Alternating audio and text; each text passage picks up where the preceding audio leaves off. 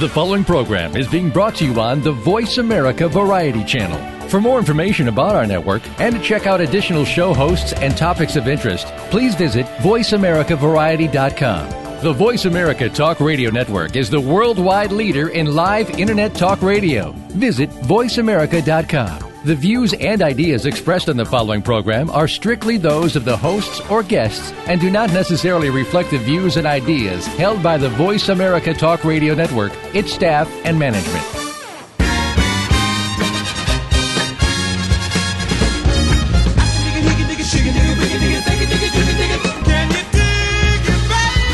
You're listening to Indiana Jones, Myth, Reality, and 21st Century Archaeology with Dr. Joseph Schuldenrein. To be a part of our discussion today, please call 1-866-472-5788. That's 1-866-472-5788. Or send an email to indianajonesmythreality@gmail.com. Now, back to the program. This is Joe Schuldenrein with another episode of Indiana Jones, Myth, Reality, and 21st Century Archaeology. We have done a number of programs on the unique world of underwater and nautical archaeology, and it's a topic that has captivated both lay audiences and professionals alike. Today's guest is one of the most experienced and prominent nautical archaeologists in the world, and he has been brought onto the program and graciously accepted our invitation because we want to provide sort of an overview of how nautical archaeology got started, what its history was, both its dramatic and technical history. And we also want to discuss where nautical archaeology is going and its relationship to the world of conservation and heritage management, which is quickly becoming one of the most prominent issues facing archaeology generally and preservation and heritage management along the same lines. My special guest is Dr. James P. Delgado. He is the Director of Maritime Heritage in the Office of National Marine Sanctuaries for the National Oceanic and Atmospheric Administration. Dr. Delgado oversees heritage programs and active research in the nation's waters, as well as undertaking outreach and education on America's underwater and marine heritage. He is also the chief scientist for the ongoing archaeological mapping of the Titanic wreck site, and he has also been involved in the discoveries of the Carpathia, which is the ship that rescued the Titanic survivors, and the notorious ghost ship Mary Celeste, as well as surveys of the USS Arizona at Pearl Harbor, the sunken fleet, and the atomic bomb warships at Bikini Atoll, the lost fleet of the Mongol Emperor Kublai Khan in Japan, and on and on and on. I think his career is basically sort of a synoptic version of the history of American nautical archaeology, and I'm very happy to welcome to the program Dr. James Delgado. Thank you so much for appearing. Thank you for having me on. You know, with somebody that has such a long-term and long-standing history of doing nautical archaeology, can you give us a little bit of background how it got started and what your perspective on nautical archaeology was when you were first getting started on your career? Well, nautical archaeology, like regular archaeology, began with explorers who were seeking not only the past, but in some cases treasure, or just a chance to see what was down there. In the 19th century, when diving was first invented, these guys ultimately, of course, would recover whatever they could from these wrecks. By 1900, sponge divers in the Mediterranean were finding ancient wrecks with statues. One of those, the Antikythera wreck, has just recently been re-explored, and it yielded not only statues, but ultimately proved to be a working astronomical computer from more than 2,000 years ago. That type of find inspired a new generation when scuba was invented, but it wasn't until 1960 that the first archaeologist actually put on a tank, went to the bottom, and systematically excavated a shipwreck. And that guy was George Bass, who would go on to found the Institute of Nautical Archaeology and program in nautical archaeology at Texas A&M University, and his dig at Cape Galadonia on a 2,900-year-old shipwreck had a number of people initially saying, well, really, can you do archaeology underwater? Well, he proved not only that you could, but that you could do it to the same standard as on land, and that nautical, maritime, underwater archaeology not only would be a force in years to come, but it would add the otherwise inaccessible 70% of the planet that's covered by water to the catalog of available sites that people could study and learn from. Go ahead. Yeah. Go ahead. No, I was just going to say, for the first few decades, there were few finds. People were fascinated. You had things like the discovery of the Swedish warship Vasa around the same time, which was recovered and excavated on the surface, packed with mud. This intact warship from 1628 was a time capsule of Sweden at the time, as well as life on board the ship, which had foundered on its maiden voyage. You had guys diving in rapids, finding overturned cargoes, or I should say cargoes from overturned fur trade canoes. You had digs here and there, and gradually it caught on, and more work began to happen. By the 1970s, people were actually beginning to talk not only about individual projects, but more of a global approach to maritime archaeology. Keith McElroy wrote the first big major thinking book about maritime archaeology in 1978, and it progressed to the stage now there's practically no place on the planet, no ocean, no sea, that doesn't have some form of archaeology going on beneath the water. You know, you made a very interesting, and I think, to me, certainly a startling observation that really modern nautical archaeology got its start in the 1960s when George Bass undertook his programs. But obviously treasure hunting dates to way beyond that, right? I mean, there were divers who went underwater looking for treasure well before that. Isn't that correct? Oh, absolutely. There was a fair amount of that, just as there was treasure hunting in the ancient sites. I mean, let's not put too fine a varnish on it. I mean, people started digging in Pompeii and Herculaneum seeking treasures. People were using battering rams like Giovanni Battista Belzoni to get into Egyptian tombs. And that ultimately gave way. I mean, the idea that all archaeology would just be driven by plunder or things to put on a shelf gave way to a more scientific study. That's not to say there still aren't people out there who want to dig stuff up and sell it, but scientific underwater archaeology that adds to the history books really didn't get going until Bass did his work, and what has happened since then has been an exponential growth to the stage now. We have thousands of sites that have been studied.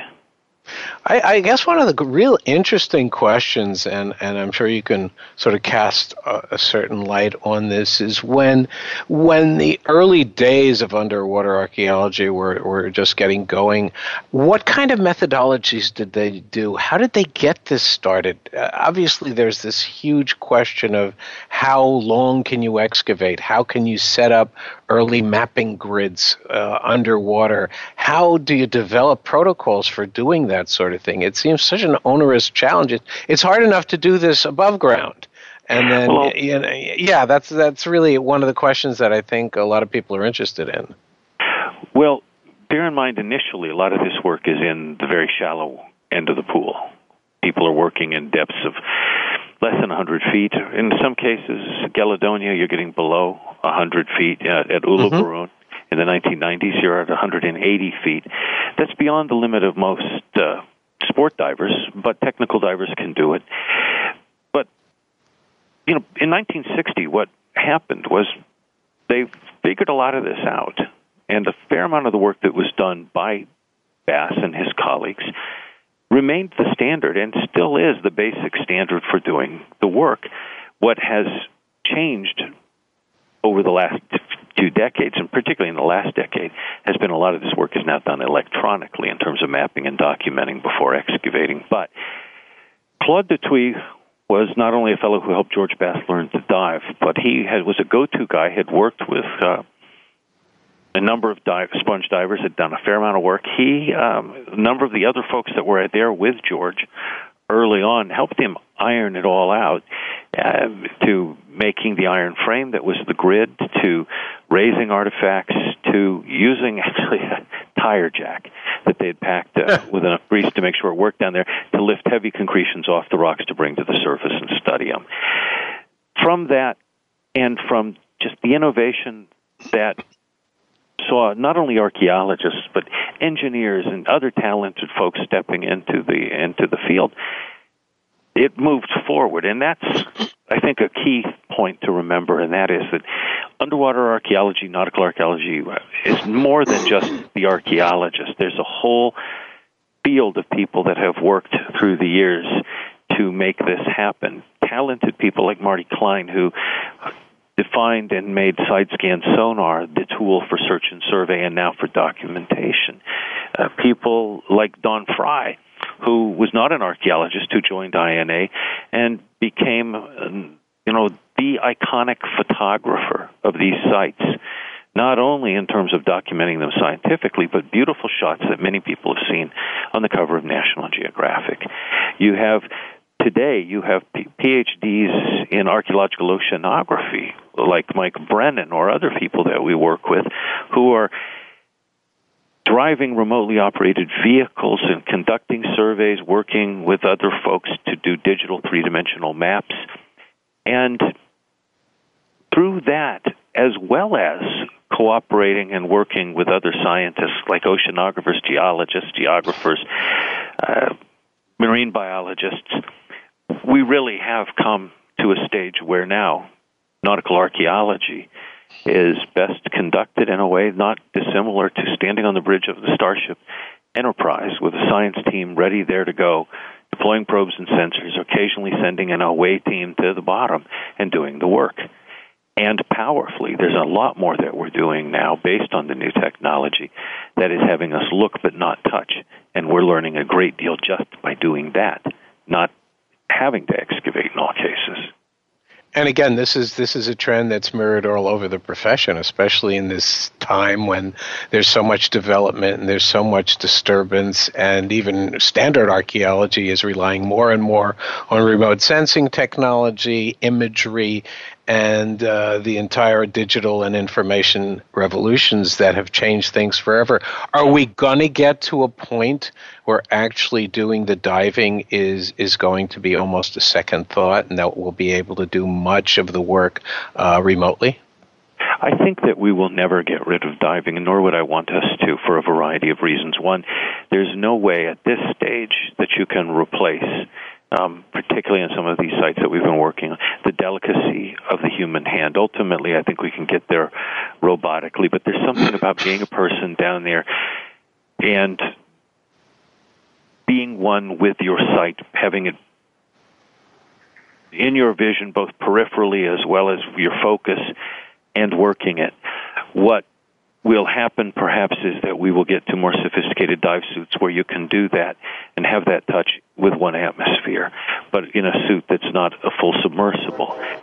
ROVs are doing great work. We just did a project out in the Gulf of Mexico where the ROV did magnificent work in 4,300 feet of water where a diver can't go. But that's not to say ultimately that we can't armor somebody up in a version of a newt suit and have them go down and do that type of work. The other part of it is that when we do everything robotically, I think we lose something, and that is people like to be engaged by talking to somebody who's been there, who's done that. That's why we not only sent probes to the moon, but we had people go and walk on it. That's why ultimately we'll send people to Mars. We might not ever be able physically to walk on the decks of Titanic again, but wherever possible, even interacting with it through the windows of a submersible, you're still there. And part of it, and I think it's that which adds to the aura of exploration and discovery, which helps inspire not only inquiry, but the next generation. And there's no question about that, and it's probably going on in many areas. But I think what you're saying is that we will be much more efficient in our missions because we can use all these high technologies as very sophisticated survey strategies to be able to hone in on the probability of a wreck being in a certain location, and we'll be able to be much more efficient in the way we do these things. Absolutely. I think that what's also going to happen is that as the technology continues to grow, and not incrementally, it's growing rapidly, we're finding that the amount of data that comes off these sites is something we hitherto hadn't even thought possible. In terms of documenting a spill of amphora and getting them three-dimensionally, being able to conduct a detailed enough scan that you can get the volume measurement for that amphora without having to raise it. Right. Or when you do raise it, being able to conduct the kind of analysis that Brendan Foley has driven, where you can extract the DNA even from a seemingly empty amphora and understand that it was carrying either garum or that it's carrying wine. In this case, the wine that he found off of Chios was a wine infused with mastic. In other words, old Retsina, perhaps. Right. Thousands of years old, and from something that otherwise was just so ostensibly filled with seawater. So, in so many ways, technology is giving us a whole new view of underwater archaeology, literally and figuratively. And so much of this work can be done remotely, and again, I guess in the interests of time, efficiency, and ultimately money, these are very expensive operations to run, I know that, and you have to spend your money very wisely, and I think that with information and digital technology expanding at such a high rate, I mean, this is obviously where this profession is going, as it is in many other cases. And I'm sure you've seen that in the past decade. Everything's been revolutionized. Is that true? It is very much so. But what's also happening is, and Bob Ballard had pushed this point a number of years ago, and most recently when we were out with Bob in the Gulf working, as well as working off of not only his ship, but the NOAA ship of exploration, Okeanos Explorer, we weren't just there as an archaeological team because getting into the oceans is costly, particularly in the depths. An archaeological mission today, as we did with these three very early 19th century wrecks in the Gulf of Mexico, included sediment studies. It included marine biological studies. Mm-hmm. And it also, thanks to the other great technological marvel, telepresence, had a number of scientists participating virtually who weren't on the ship. That was exciting because we had a whole range of colleagues that we could work with who could call in and participate through the headsets as if they were sitting there with us in the control cab. Right. So it's really a function of an expanding net of interdisciplinary specialists that converge. And I imagine that as a management strategy and as being a principal investigator that you have obviously been, this is quite an interesting operation and requires a tremendous amount of administrative and managerial skill. Well, it does, but what you're fortunate in having with something like that is you have an expedition leader who's not the chief scientist. You have a chief scientist who focuses on the work at hand. You have an expedition leader who handles all of that other stuff. And on our mission in the Gulf, we had Mike Brennan, archaeological oceanographer, who tackled all of that for us and did a magnificent job. And then the chief scientists and all the various principal investigators could do their work together as a finely tuned machine with somebody taking care of all of those very important, human dimensions of the project. And we will be back with this very, very fascinating discussion with Dr. James Delgado of NOAA after these words. Stay tuned. News, opinion, your voice counts. Call toll-free 1-866-472-5787. 1-866-472-5787. VoiceAmerica.com. Tune in to the Voice America Variety channel on the Voice America Talk Radio Network. Voice America Variety broadcasts a diverse array of topics, reaching a global community. Our experts come from all walks of life, and the topics they discuss are everything from current events, arts and entertainment, leadership, parenting, relationships, self-improvement, career advice, and a variety of other topics. Check us out today. You're sure to find something of interest. Voice America Variety. Talk on today's hot topics.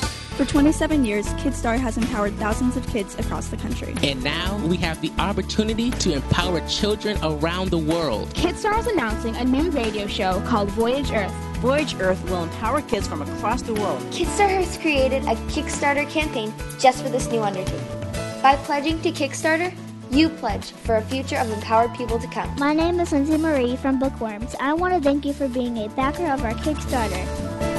KidStar, we empower kids. Stimulating talk gets those synapses in the brain firing really fast. All the time. The #1 Internet talk station where your opinion counts. VoiceAmerica.com.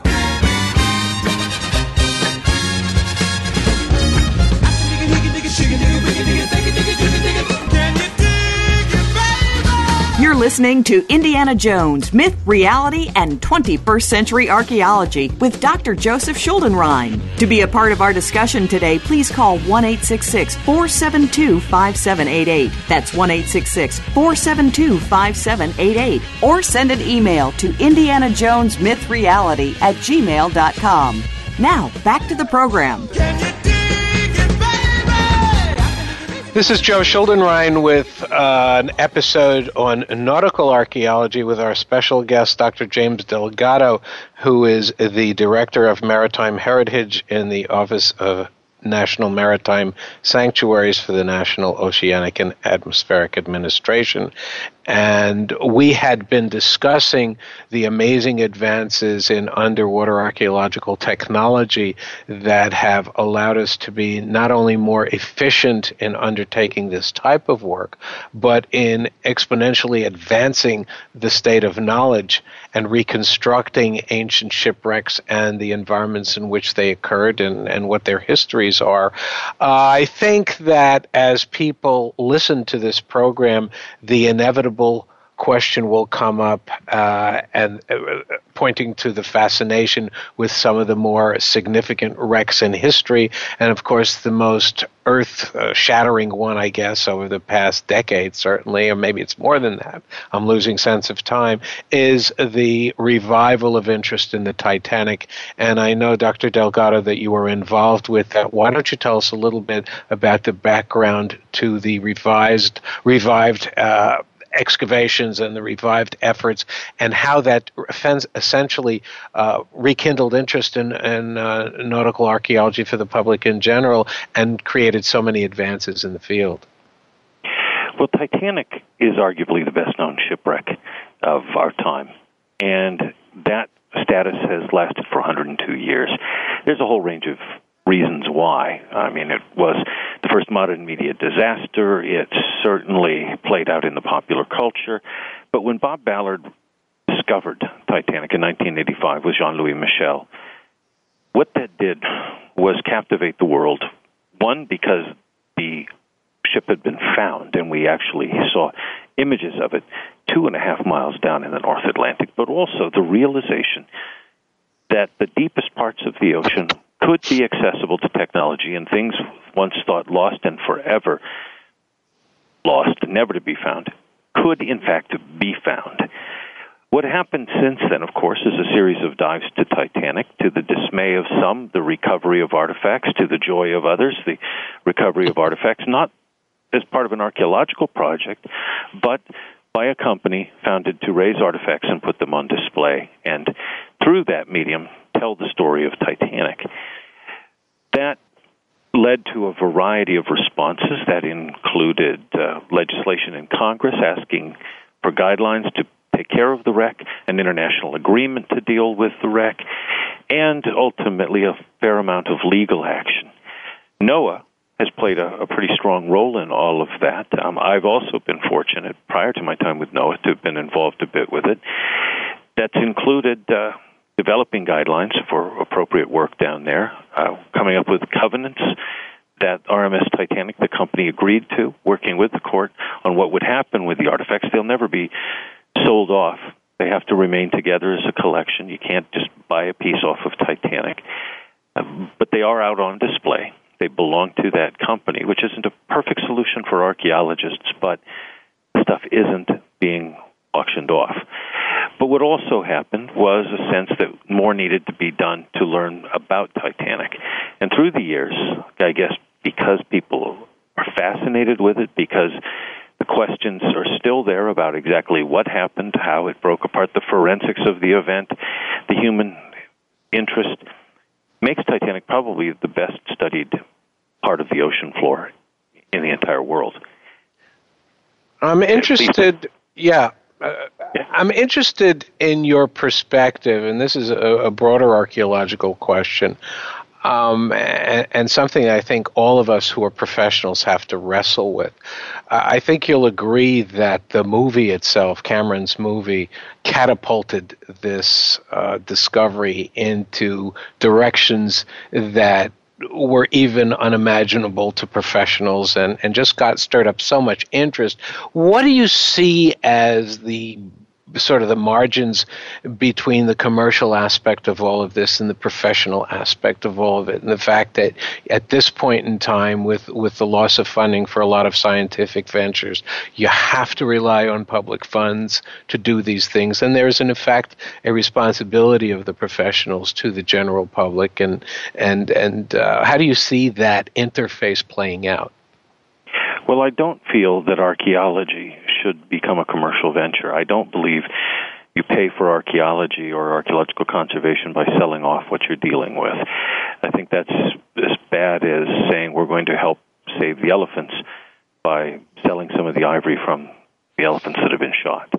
Mm-hmm. That just crosses a line. And once you turn the past into a commodity, by the past I mean the archaeologically excavatable, scientifically available for study past. I'm not talking about a vase that somebody took out of Pompeii 200 years ago or an antique that's been in a house.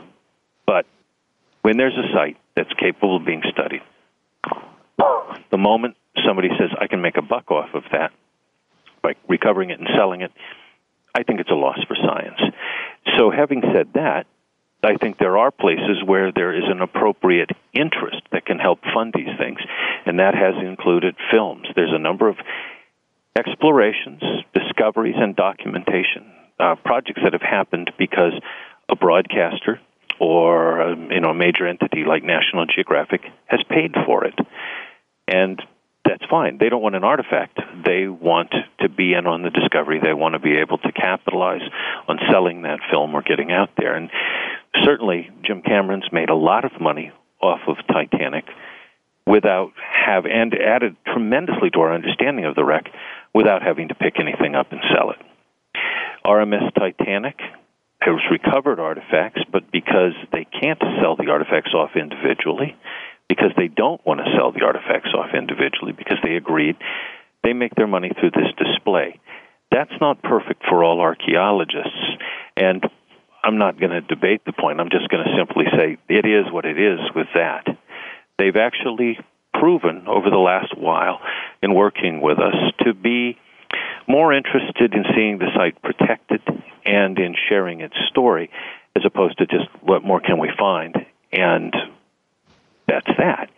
So in 2010, we were able to work with them as the government and as other partners to come together to virtually map Titanic. I think for them, commercially, the interest was clear. They would have a product in time that would be a three-dimensional opportunity to see Titanic in high resolution, not only on a screen, but if the technology evolved to a point where you could interact with it, where people are starting to move with this, either with 3D glasses or in some version in the future of a Star Trek holodeck. Right. People would be able to walk the decks of Titanic virtually, as we saw it in 2010. And we were able to capture a lot of that detail thanks to Woods Hole Oceanographic Institute's Advanced Imaging Visualization Lab with Bill Lang and Evan Kovacs and their crew. High-res, detailed 3D of the bow and stern, which people have seen thus far in National Geographic as tremendous images in the magazine.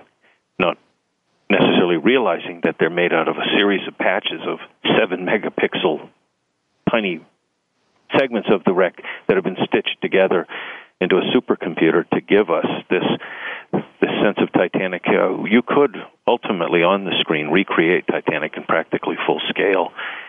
What also happened was three-dimensional sonar mapping, not just of those large sections of the wreck, but everything in between. So for the first time, we were able to turn the lights on and better understand everything that's there on the seabed, from disturbed sections of the seabed to where the ship had plowed in, to scattered artifacts from large sections of the hull and machinery that had come out when the ship broke apart, to smaller artifacts, down to teacups, all very carefully mapped out, giving us a sense not only of Titanic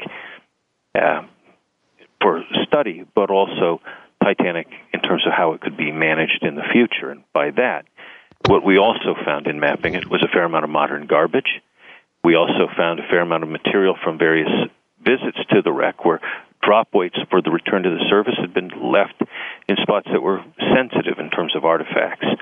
What we were able to do is work as the U.S. government, through our contact with the International Maritime Organization, to have a voluntary marine protected area established on the high seas around Titanic, where vessels now, thanks to the IMO, will no longer discharge not only trash but gray or black water from their bilges. They won't anchor, they won't trawl.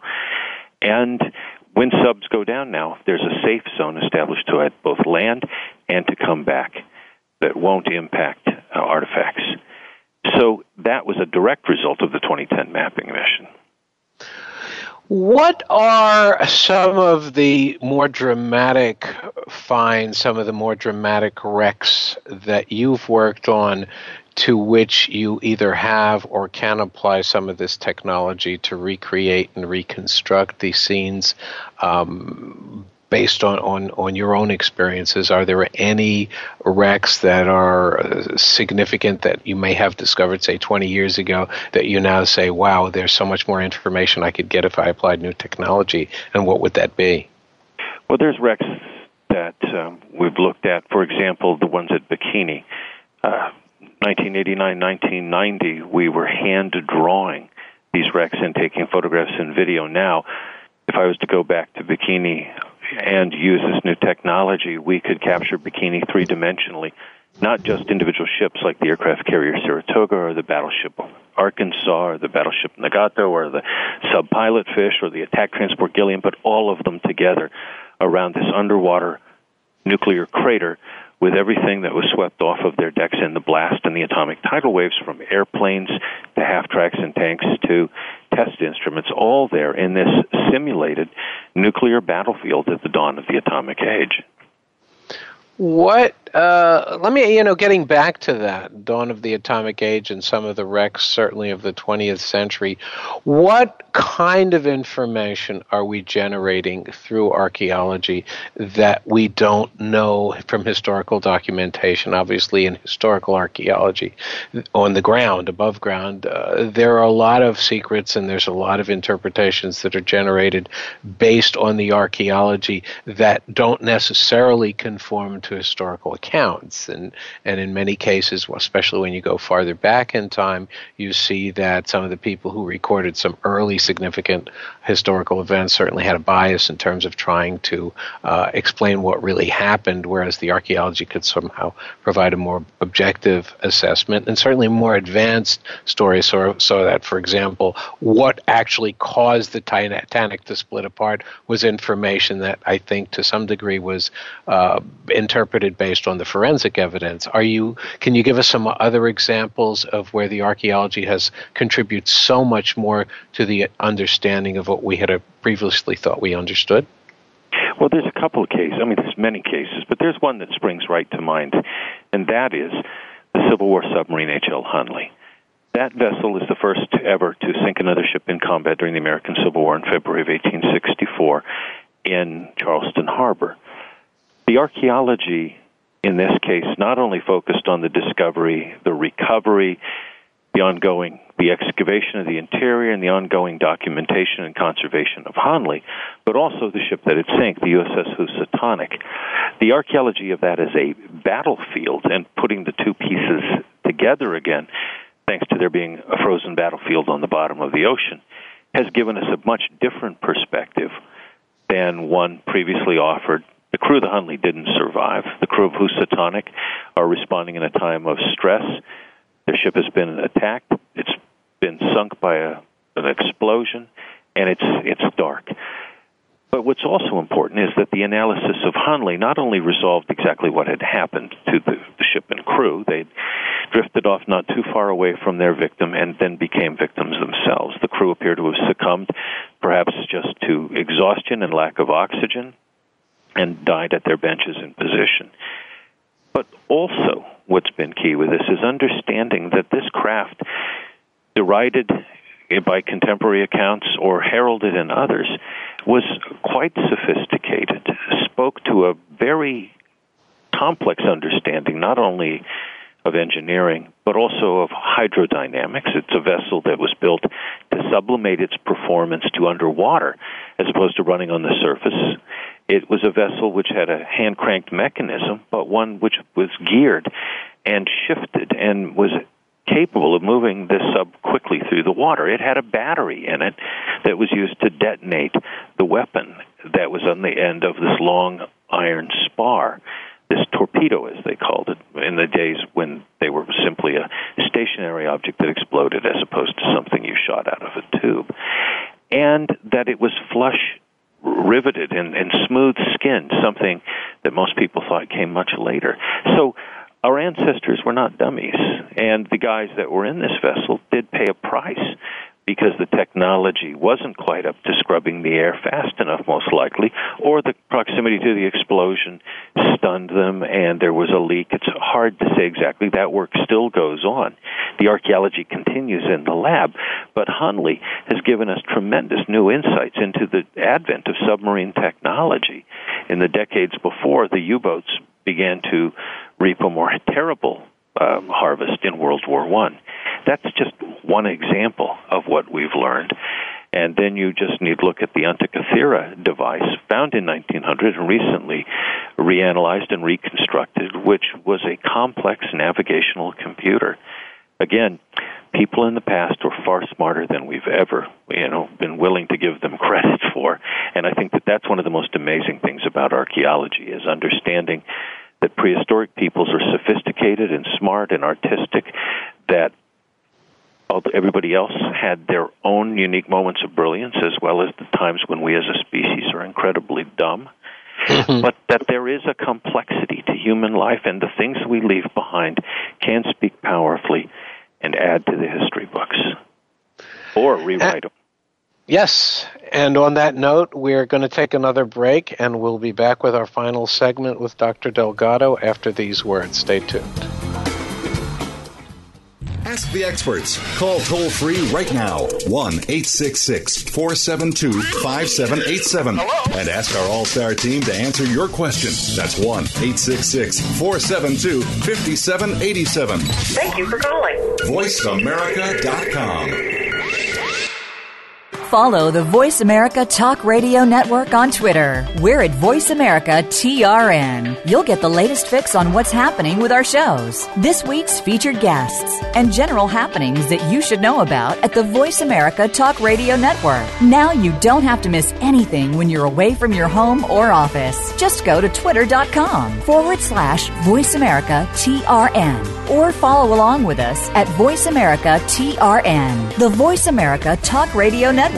We're on the cutting edge of social media. Can you keep up? Have you become a member yet? Sign up now to become a member of Voice America. It's always free and easy. Plus, you get to take advantage of some great member benefits. Get unlimited access to millions of hours of on-demand content across all of our channels. Keep track of your favorite episodes, shows, and hosts in your own customizable library. Find out what shows you might be interested in based on your favorites. Plus, you get insider access with our newsletter. Membership gives you more. Sign up at voiceamerica.com and click Register at the top right. The Internet's #1 talk station. #1 talk station. VoiceAmerica.com.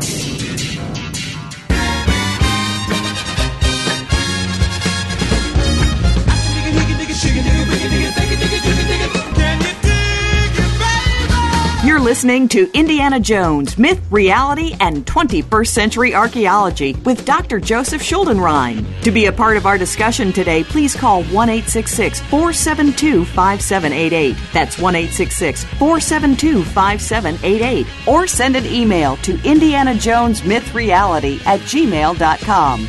Now, back to the program.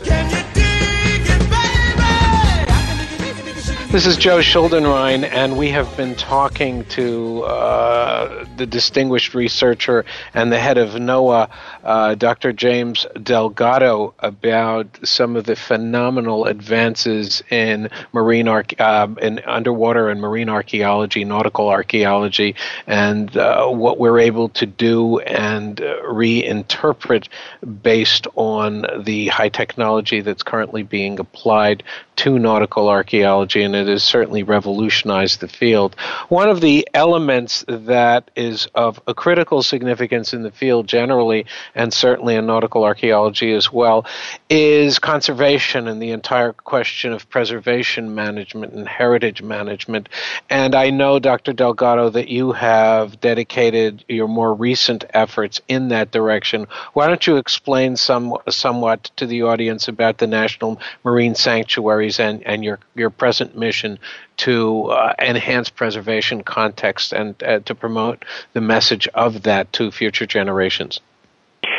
Well, the idea that everything needs to be excavated would be a pretty expensive one, given that there's some 3 million wrecks, and not all wrecks, I think, should be excavated. Some should be set aside for future time. Others have values that perhaps are different. They're historic sites in which archaeology could be done, but there's no compelling reason to do a big dig. Or they're memorials, they're war graves, and people want them left alone. Or they're unique sites that are captivating for diving. For a whole variety of reasons, there's a need to keep museums in the sea. And with that, the National Marine Sanctuary System, like national parks in their underwater areas, as well as all the other state parks or other marine protected areas, are areas where we can put some focus on keeping things on the bottom, understanding there will be change of sorts. Everything changes and transmutes over time, even shipwrecks in fresh water and cold water that otherwise seem like time capsules. But having said that, sanctuaries, and there are 14 of them around the country and out in the Pacific, are special ocean places where we have coral reefs or unique marine biota. We have a spawning ground for sharks off of the California coast. You have rich kelp beds off of the Channel Islands. You have humpback whales breeding and interacting off of the coast of Hawaii, and so on.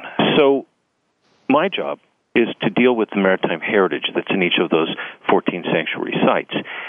That means as well we work outside the sanctuaries in cooperation with other governments, or at times when there's something very important to the country where we, with the other members of the family of underwater archaeologists in the government, be it the Park Service or the Navy or the Bureau of Ocean Energy Management or the Bureau of Safety and Environmental Enforcement and others, will come together to take a look at wrecks that are important to the country and then take some steps to deal with them, usually seeking their protection. What's, I think, for me, the most fascinating aspect of it is that as we do this work, we increasingly see that people are captivated by it. The biggest news stories we have in NOAA have been the discovery of wrecks either in sanctuaries or close to them. Just this past week, we announced the find of an intact German U-boat from the Battle of the Atlantic with its crew on board, miles off the North Carolina coast as part of an ongoing archaeological survey of the Battle of the Atlantic. That generated over 20,000 news stories and bounced all over the world, and it's brought a lot of attention, not only to that boat and to the Battle of the Atlantic and to the fact that we're out there doing this survey, but also the fact that there's an ocean out there full of important and amazing things. And that's one reason why we have a maritime heritage program in sanctuaries, is because of that human interest, because of the stories that archaeology provides. It gets people thinking about the oceans, which, frankly, I don't think enough of us do think about. It's more than just 70% of the planet. It's the source of much of the air we breathe. It is the source of all of the water on the planet, ultimately. It's where life began. It's the source of over half of our food, and it's the means by which 90% of our goods still move by water to go to market. So we got to deal with it, and it's in trouble. So when we do our work and we have the public's attention because we're on Titanic, and then we pan over and we show the modern garbage, or when we're elsewhere and we talk about the marine life that's there, when the exploration of not only past civilizations but new life is occurring and people are watching, like the 700,000 that were watching us on our last mission on the wrecks that we were working on in the Gulf of Mexico, we can talk about the bigger ocean issue and why we need places in the oceans that are set aside to be protected. And so that's a key part of the job. But what I also like is that when we're doing this work, it helps us use the past to better inform the future. That means making decisions about not only ocean planning, but it also means through the magic of discovery and through learning and by applying yourself and being an explorer, because 95% of those oceans are still unexplored. That tells young people that they have a place to go, that they have a mission to fulfill. They don't need to go into space. The final frontier is out there, and that frontier includes an incredible amount of information about our past, not just shipwrecks, but all those areas of the planet that were once dry, that were overtaken by climate change at the last glacial maximum and are now flooded with evidence of very early humans as well as megafauna, you name it. So if you want to be part of that, and if they're watching these missions, then that's, to me, one of the best parts of the job. It's interacting with young people, having them join the missions, and play a role.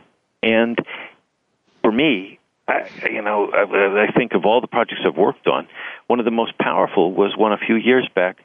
Thanks to Sony and Intel, we took 5 kids from Arthur Hill High School in Saginaw, Michigan, who, small-town kids, hadn't really been outdone much. They competed for the opportunity. Sony wanted to see if 5 kids could find a shipwreck using a laptop. Well, they did use the laptop, but they also worked hard, went through all sorts of data, looked through a lot of sonar data we'd gathered to go try to find a specific wreck, then went out, drove the boat with us, dragged the site, scanned sonar, and found not the wreck they were looking for, but 2 others, and then were there spearheading with a talented team, the team from Woods Hole that we'd worked on Titanic with, to drop down and document those wrecks and learn their history. And I'll tell you what, watching the light come on in their eyes and seeing that not all of those 5, I doubt any of them will actually become a nautical archaeologist, but it gave them a lesson in life, and I think moved them forward. And I stay in touch with all of them now. They're my Facebook friends, and these 5 exceptional young people learned that not everything has been done, that there's a place to go and things to do. And they learned the value of curiosity and questing and how archaeology can be a part of that.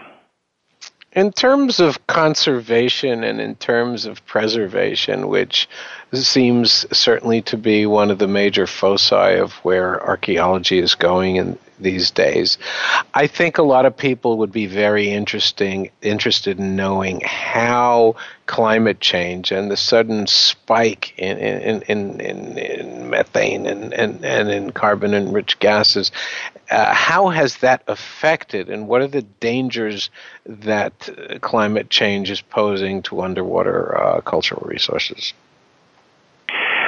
Well, there's a fair amount that we're seeing in the sanctuaries, which are sentinel sites. They're canaries in the coal mine. And what we see there and in the communities that border them is climate change is real. Sea level rise is also real. And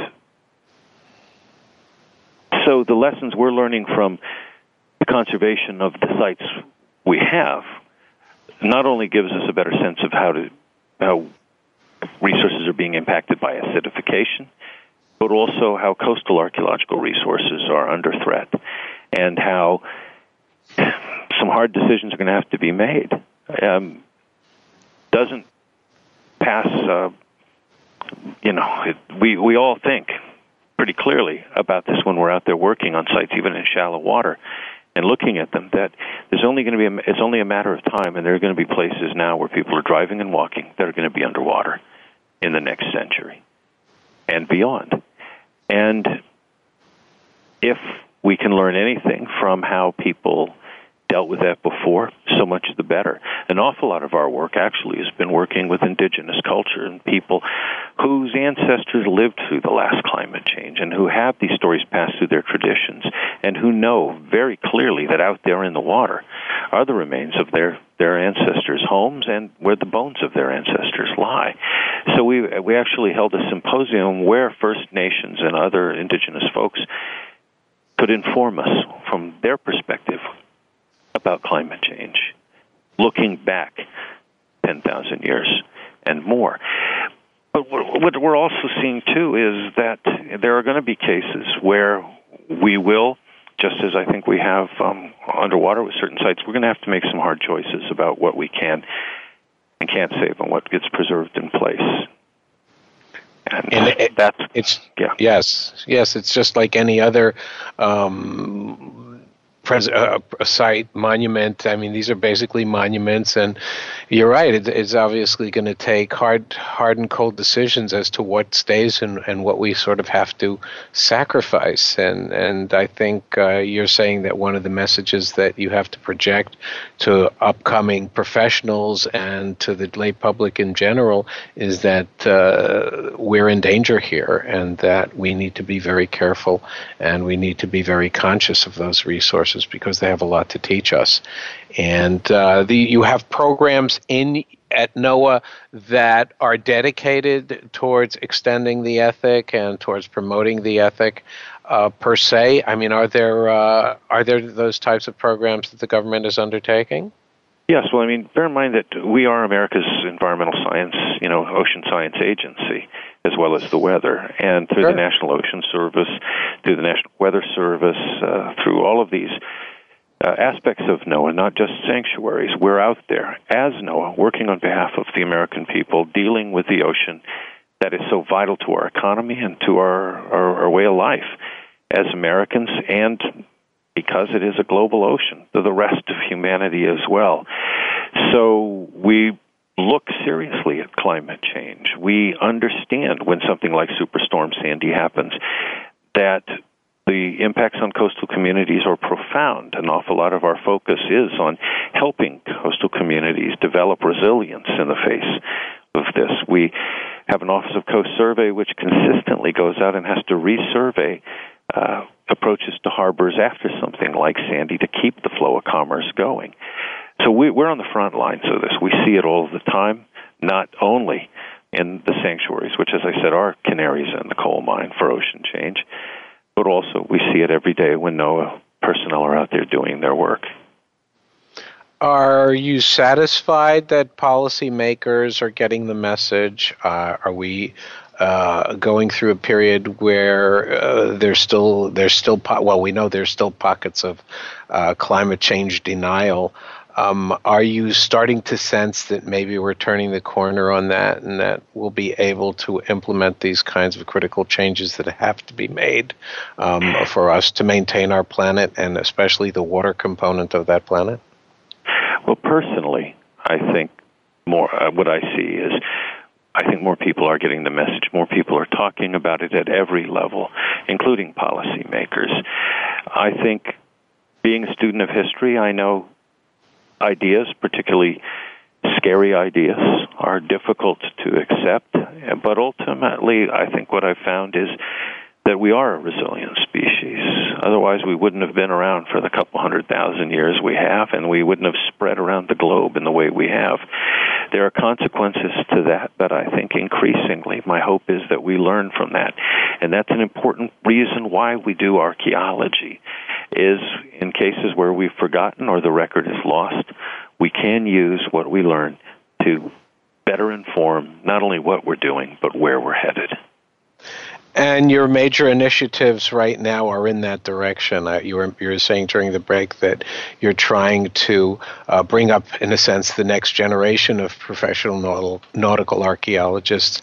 Are we seeing a group of people that is dedicated to going into the field for those reasons rather than just simply being fascinated by wrecks? I mean, are they understanding that part of the mission is conservation and preservation?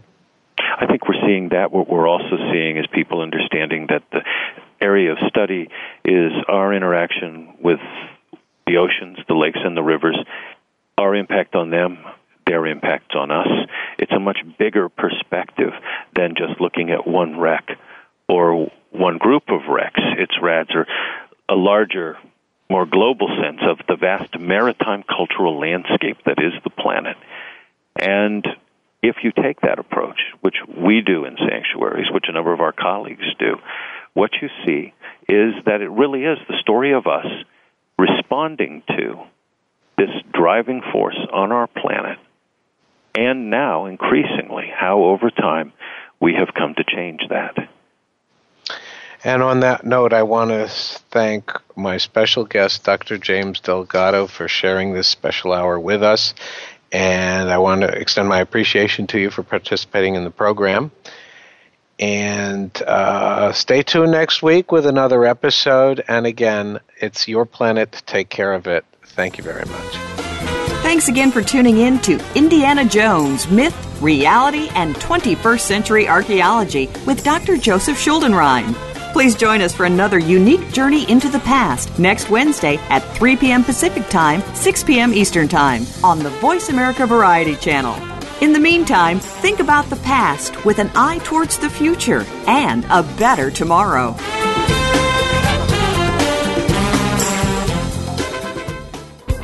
Thanks again for listening to the preceding program, brought to you on the Voice America Variety Channel. For more information about our network and to check out additional show hosts and topics of interest, please visit voiceamericavariety.com. The Voice America Talk Radio Network is the worldwide leader in live Internet talk radio. Visit voiceamerica.com. The views and ideas expressed on the preceding program are strictly those of the hosts or guests and do not necessarily reflect the views and ideas held by Voice America Talk Radio Network, its staff, and management.